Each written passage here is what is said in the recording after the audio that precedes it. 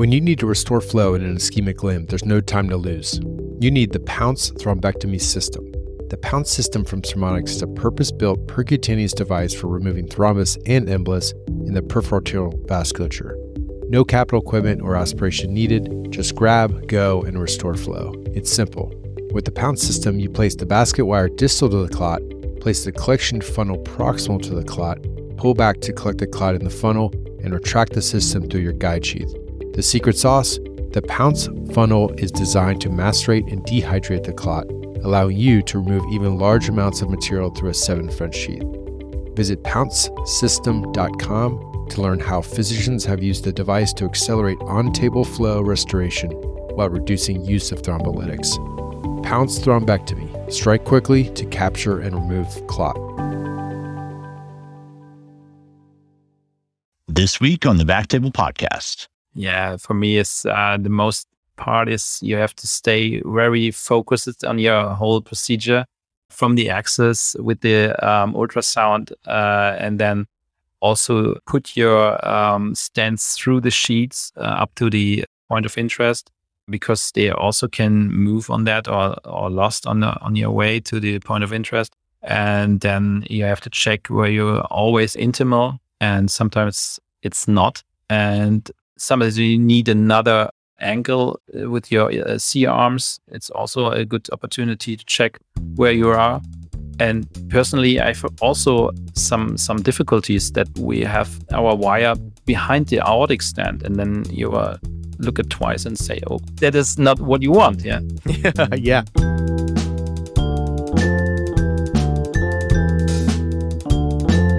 Hello, everyone, and welcome to the Backtable Podcast, your source for all things endovascular and more.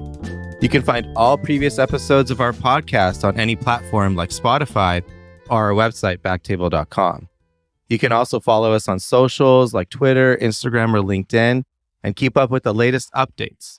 Please give us feedback through comments. We love hearing from you. Before we dive into our topic today, just want to say a quick word from our sponsor, RadPad.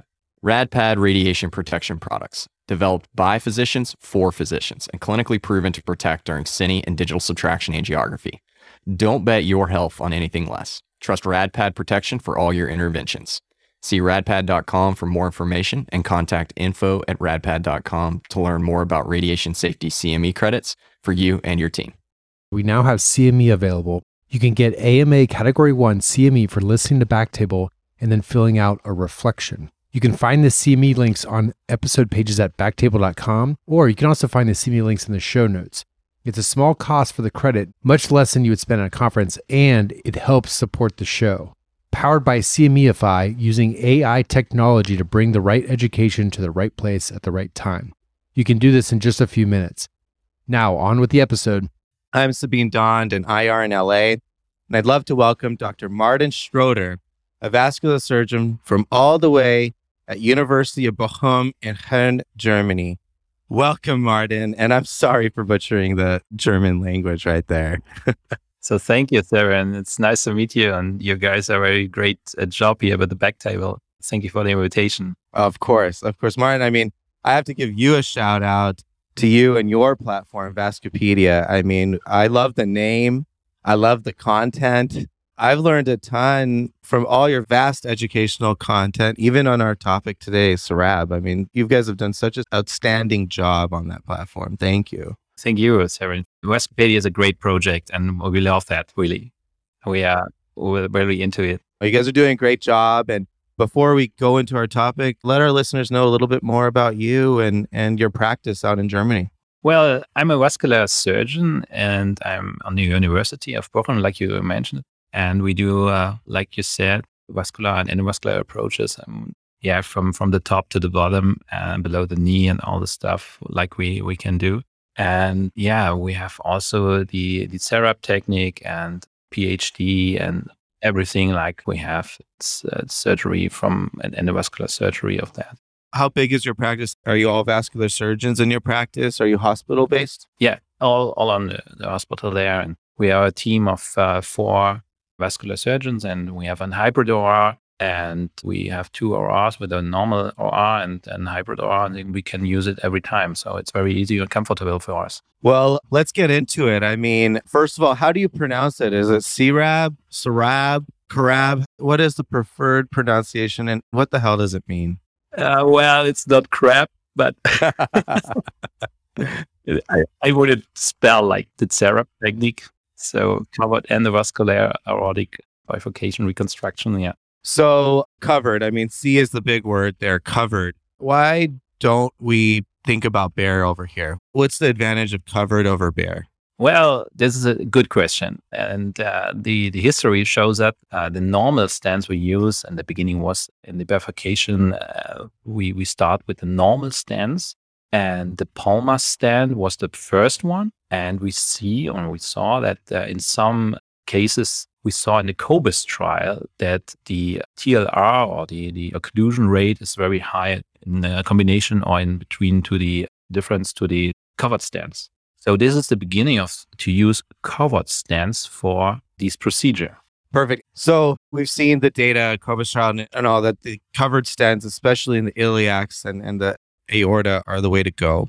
Now, for the SRAB technique, what are your ideal lesions? Are they aortoiliac total occlusive lesions, bilateral iliac distal aorta occlusion? Is it something stenotic, one side open? What's the ideal lesions you would treat? Well, you can use with the SRAB technique, the easiest way, I would say, it's a little bit going through, so you can go very easy past the lesion, and you don't need to go with your wire subintimal, but it's the best way, or where we look for it to treat, is task C and task D lesions. So it's very specified. Yeah. Okay. So we touched on, we're going to touch a little bit more on subintimal and doing these, obviously versus the true lumen, but we're going to be talking about aortoiliac severe disease, task C, D, whether there's severe stenosis or occlusions there. What's your preoperative imaging of choice? Do you prefer CTA only for this? Would you work off an MRA? Those being the two primary for evaluating these lesions. Yeah, well, when we think about the measurements, and what is really important for us is that we need a good CT angiography. So this is very important. Maybe with a 1 millimeter slice, so everything is very good to see. And in my opinion, is the CT the better one in comparison to the MRI? Because you see the thrombus, you see the calcification, you see more details instead of the MRI. And this is very important for us in planning the SRAB. We need to measure the intraluminal area and not the outer area. And so they're a little bit more better to see in a CTA instead of the MRI. That's very true. The MRI or MRA, it'll have calcium blooming. You won't really see all the you'll see the lumen of the aorta and vessels to a degree, but it's not going to be as accurate as their CTA. So that's a very good tip for the listeners, that for sizing and planning, a CTA is really, really needed in aortoiliac occlusive disease. So what I thought would be really good is to talk about each step of doing a SRAB. And I'll basically stop you at each step and talk about each one. So let's just start with access. Are you doing bilateral groin access for all of these? Well, one thing to the CTA, of course, you always see the CT. If you there is a stent for beginning. So in the MRI, you don't see anything when there isn't a stent inside. But in the CT, you can see, okay, there is a stent. Maybe for a pre-op observation for that or something else in the future or for the past. And then you can say, okay, there's a stent with a CT, you better can measure that, all those things. So that was another way. And for the treatment, when we go there right now, is very important is the access. So first beginning, we go through the access. We always puncture with the ultrasound needle. So because access is like the most important thing. So for us as a vascular surgeon, it's easy. We can cut open the groin. We can see the vessel, but the access is ultrasound puncture, very important. So we do with the pre-close system with the ProGlide, but other things is also StarClose or the Manta systems, and always good closure devices. So it's up to you what you need or what you think. But in my opinion, we need a good access, and you see with the ultrasound where you go your needle and where's the plug maybe. And in my opinion, it's the best way. You have to see where your needle is. So where you go through the wall from the artery. Yeah, I mean, it is by far none ultrasound guided groin access should be done. How often these type of cases are you actually doing open cut downs? How often are the common femorals that bad where you need to do that? Yeah, we have to do that when the bifurcation in the common femoral artery is occluded, or we have a high process of arteriosclerotic, and we do a thrombectomy in that way, or we have to patch it with a normal pad or something else, and we cut it open. And it's also a good practice in a lot of clinicals. They do that in that way. So it's not that normal that in a percutaneous way to do it. And it's very important to note that although we're fixing the inflow, the outflow has to be good. And so if you do all this and either you plug up the common femoral because it's so diseased and you're closing it, or the common femoral is just bad itself, you're really going to do a disservice for all this aortoiliac recanalization. So outflow is key. And so it's great that as a vascular surgeon, you have that option to do, an endarterectomy if that needs to be done. Yeah. And in another way, we have to think about, we need a big sheet. And so it's more important that we have good access for that. So we talk about 9 French. We have to exactly for the larger size stent that's going in the aorta, that's going to require a bigger sheet. So pre-close technique works really well. If you are doing a percutaneous, I'm assuming you're mainly doing pre-close technique for closure. I haven't personally used the Mentis myself. You like that device? Does it work well, or do you like suture mediated more? Yeah, it's like the AngioSeal. You have an anchor inside the vessel, and it's very comfortable. Yeah, from that one.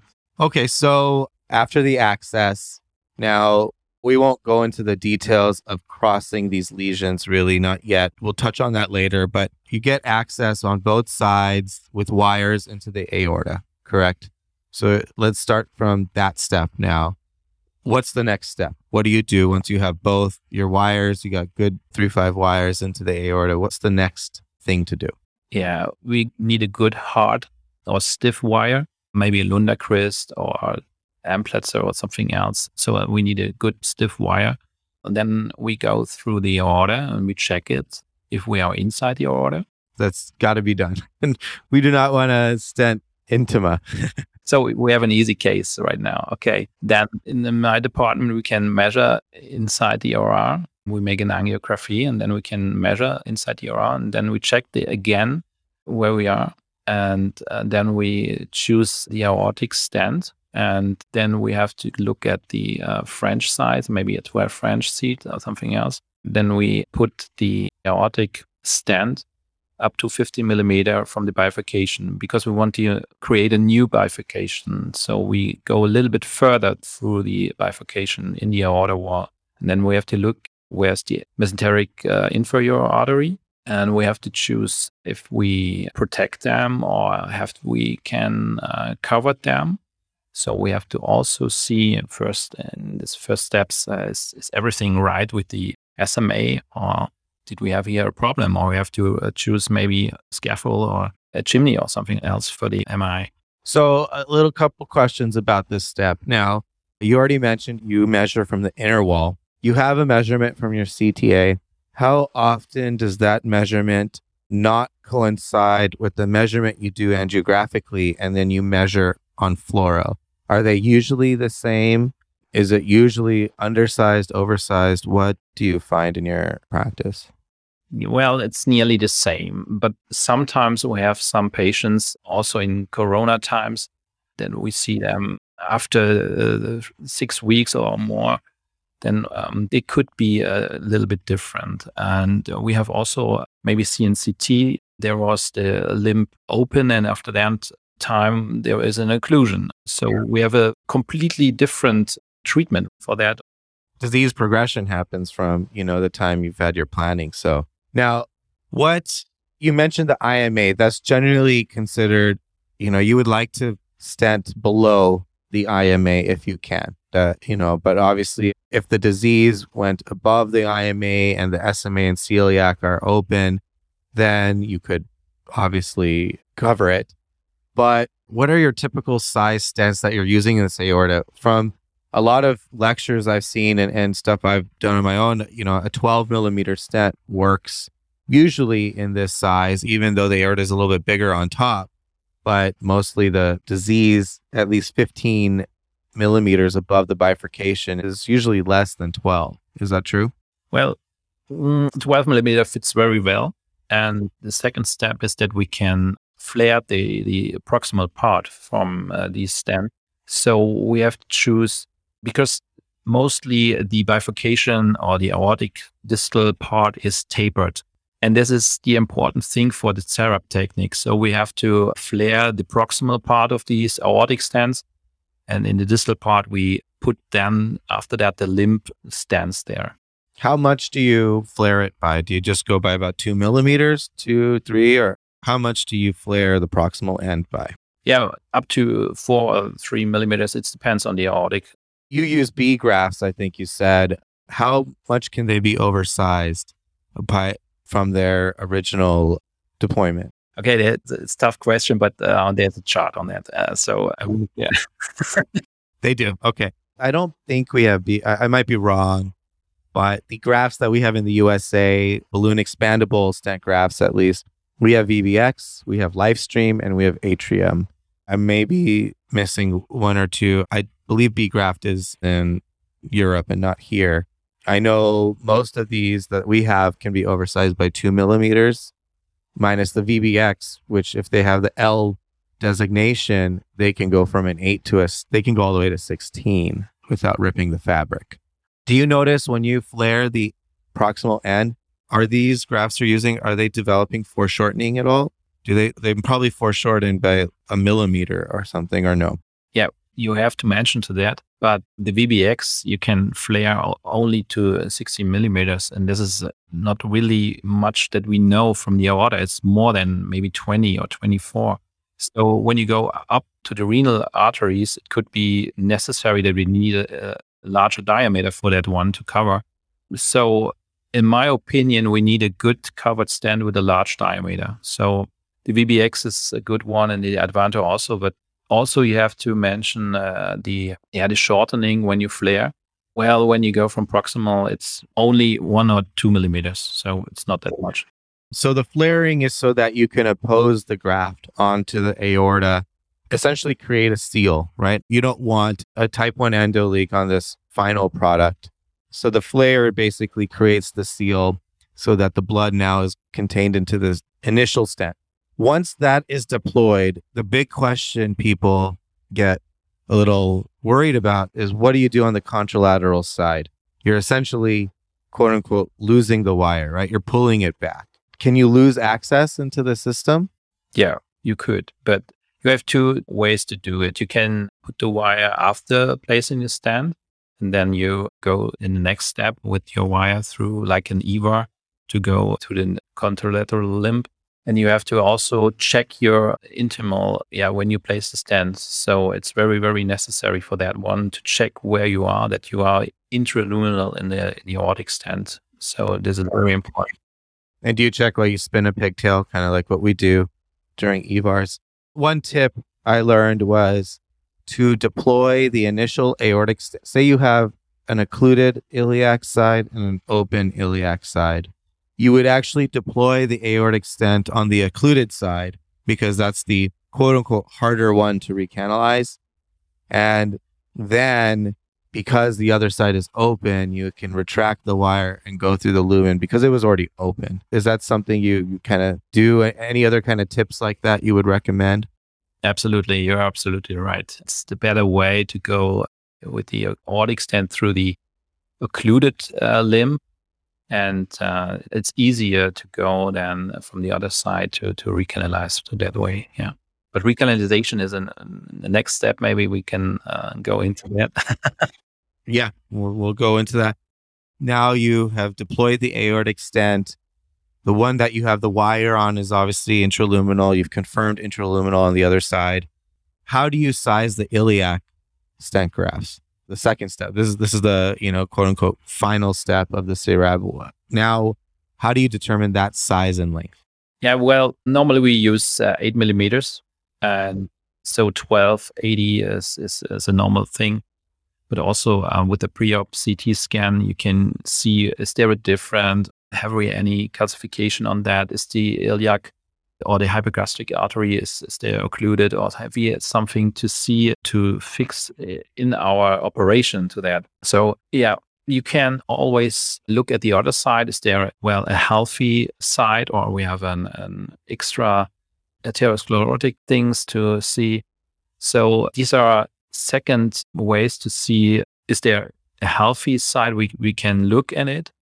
So is there the healthy side maybe 8 millimeters? So we can choose also of the other side, 8 millimeters, why not? So this is my way, and we measure that also. Now, is it a problem, say you used a 12 millimeter stent for the aorta, and like you mentioned previously, you go about 1.5 centimeters above the bifurcation. That's to basically for the shoulder of the balloon, right? When the shoulder of the balloon deployment, so that it doesn't rupture your iliac, basically, and gives you enough room. So it's about 15 millimeters above the bifurcation. Now, say the distal stent has only been expanded by 12 millimeters, and you put two 8 millimeter stent grafts and you deploy those.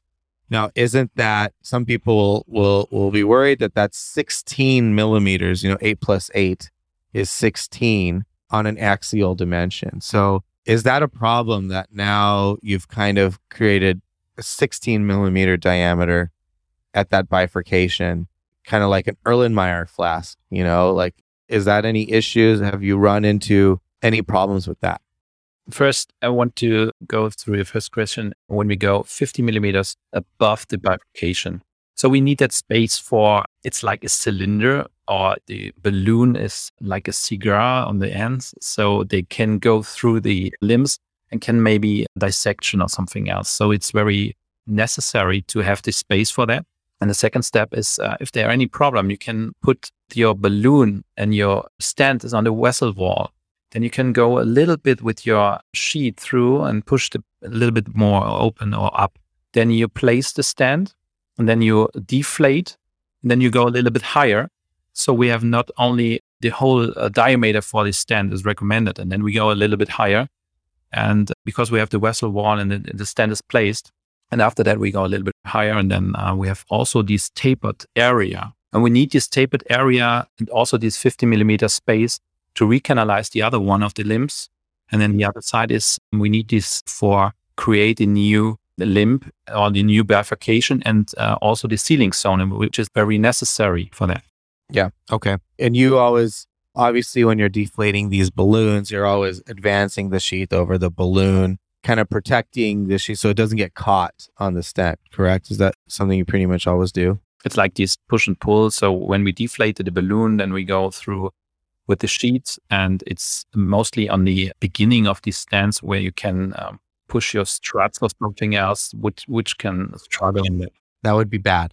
Happens, but you can fix it. And then also, can you address that question about the diameter? If that's something that I sometimes come into my head, where if you put 2 8 balloons and then that diameter is going to be 16, have you ever cracked an aorta or something on a heavily calcified bifurcation? Anything like that ever happen?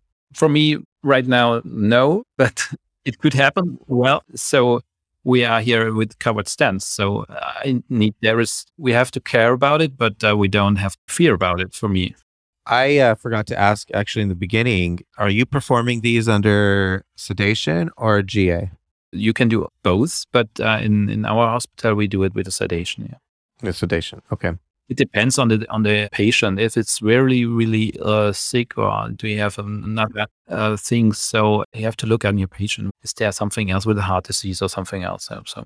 Okay, so we've deployed both of the limbs. So now you've created that new bifurcation. With that bifurcation, it is raised by 15 millimeters. Are you able to use that bifurcation to go up and over anymore? Or have you lost the ability to go up and over if you're doing treatment peripherally down the leg? You mean you have your place stent and then you want? Yeah. I would say with this raised bifurcation, a lot of times when we do kissing, this is kind of like kissing stents, you lose that ability to go up and over. but with just traditional wires and catheters. Can you still do that in this one or not really? Yeah, you can. Of course, you can go through. So why not? Okay, perfect. And how often do you have to extend the stents after you're pretty much using the longest iliac limbs you have, which are, how long are they usually? About 6 centimeters? Yeah, 6 centimeters normally the way, because you have go the limb legs into the aortic stent also for 50 millimeters. So there is the 15-15 rule. The 15-15 rule. And how often do you have to extend the stent past the hypogastric? Yeah, well, it depends on your occlusion or the testes disease. Yeah. So we do it, we call it like full metal jacket, but it happens, of course. Yeah. And then when we look, if it's really hard occlusion or really hard plaque there, then we use also an covered stent, and not so, there is recommended for the iliac external self-expandable stent for that. Yeah, exactly. Okay, let's talk about some difficult situations here. All right, we'll talk about crossing techniques here. So you have a nasty aortoiliac occlusion. All right, both sides are occluded. You have tried, but you have to go subintimal. And you enter as low as possible, but you enter low in the aorta. Are you using any reentry devices here? And if you do go subintimal, can you still do this technique? So first of all, we try to go from both sides, the crossover technique, or to snare some wires, or we go from the arm. So when we have that one, well, it's not my favorite part to go from the arm, because we lose a little bit of stiffness or something else. Also, we have the problem with the stroke from that way. We see in some ways that when we have a more stroke to that. So if we have all these things go, or we have to our opportunities is where we with the CTO trade or with the CTO wires, we can choose that one. And well, if nothing happened, it's a possibility to go with a needle system or something, how it's called, the Outback, or there are a lot of things. We have some opportunities in our hospital. There's also the GoBack system.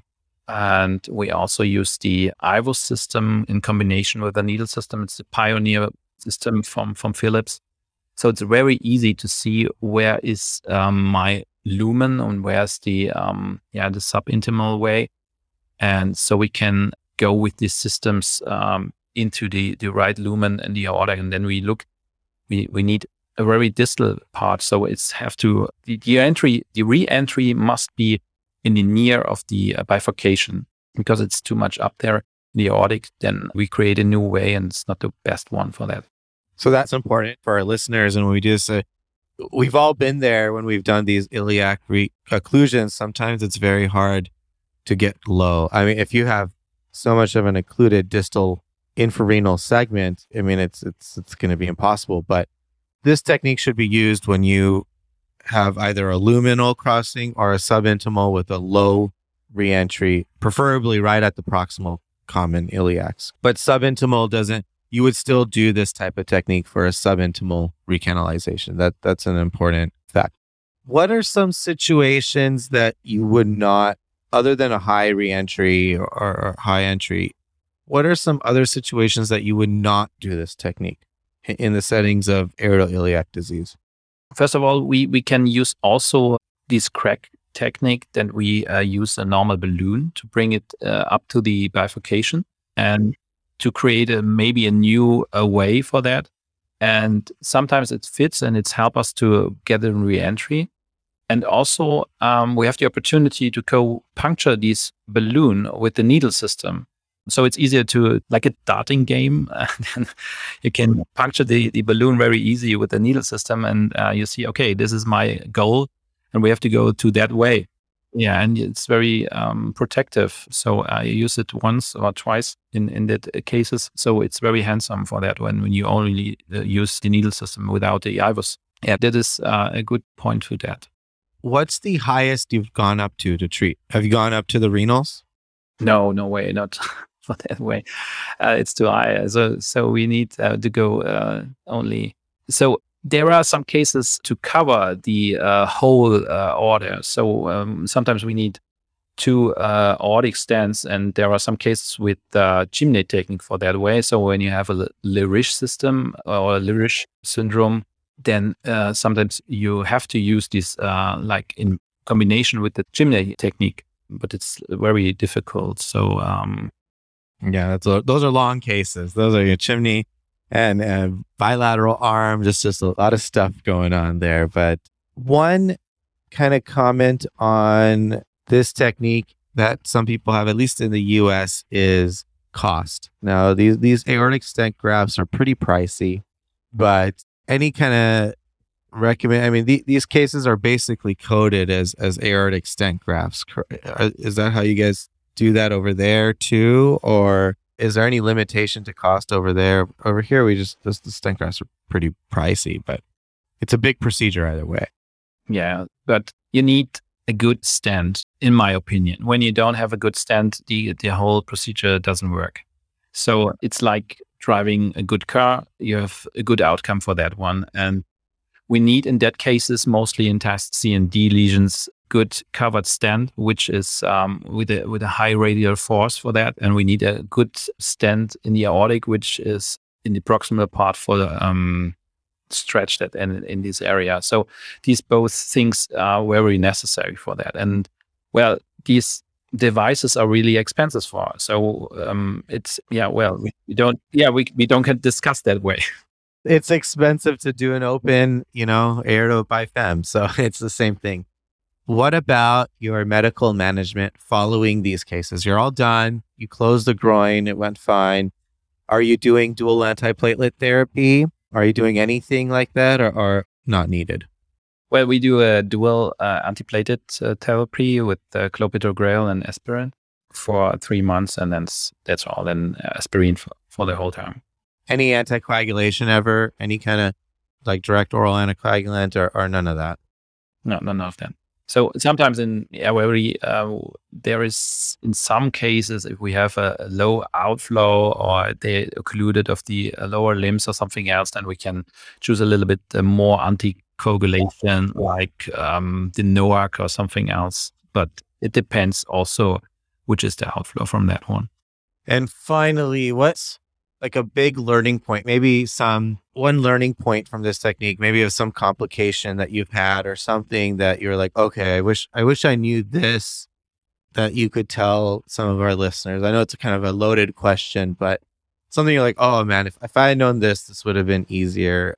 Yeah, for me, it's the most part is you have to stay very focused on your whole procedure from the axis with the ultrasound, and then also put your stents through the sheets up to the point of interest, because they also can move on that or lost on your way to the point of interest. And then you have to check where you're always intimal, and sometimes it's not. And sometimes you need another angle with your C arms. It's also a good opportunity to check where you are.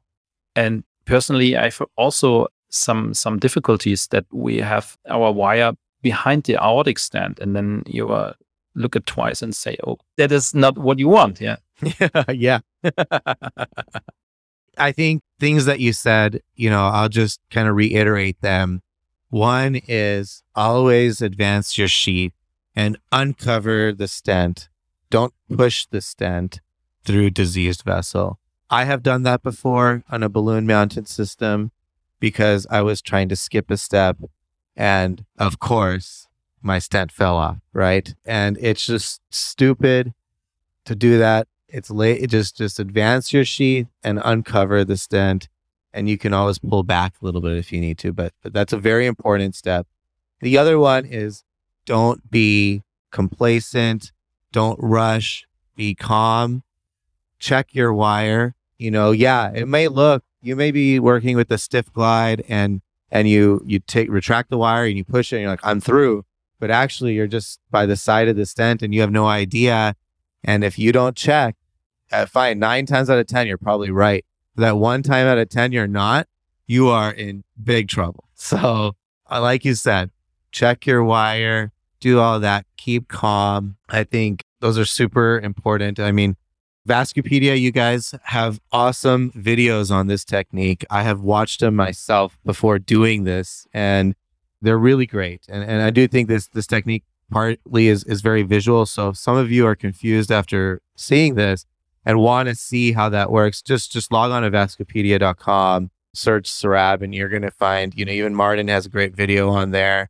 And it's really great. All these tips. I mean, really, man, thanks so much for coming on. I really think that this is a great way to treat aeroiliac occlusive disease. And it was really nice talking to you. Thank you very much, Sirin. Thank you so much for listening. If you haven't already, make sure to subscribe, rate the podcast 5 stars, and share with a friend.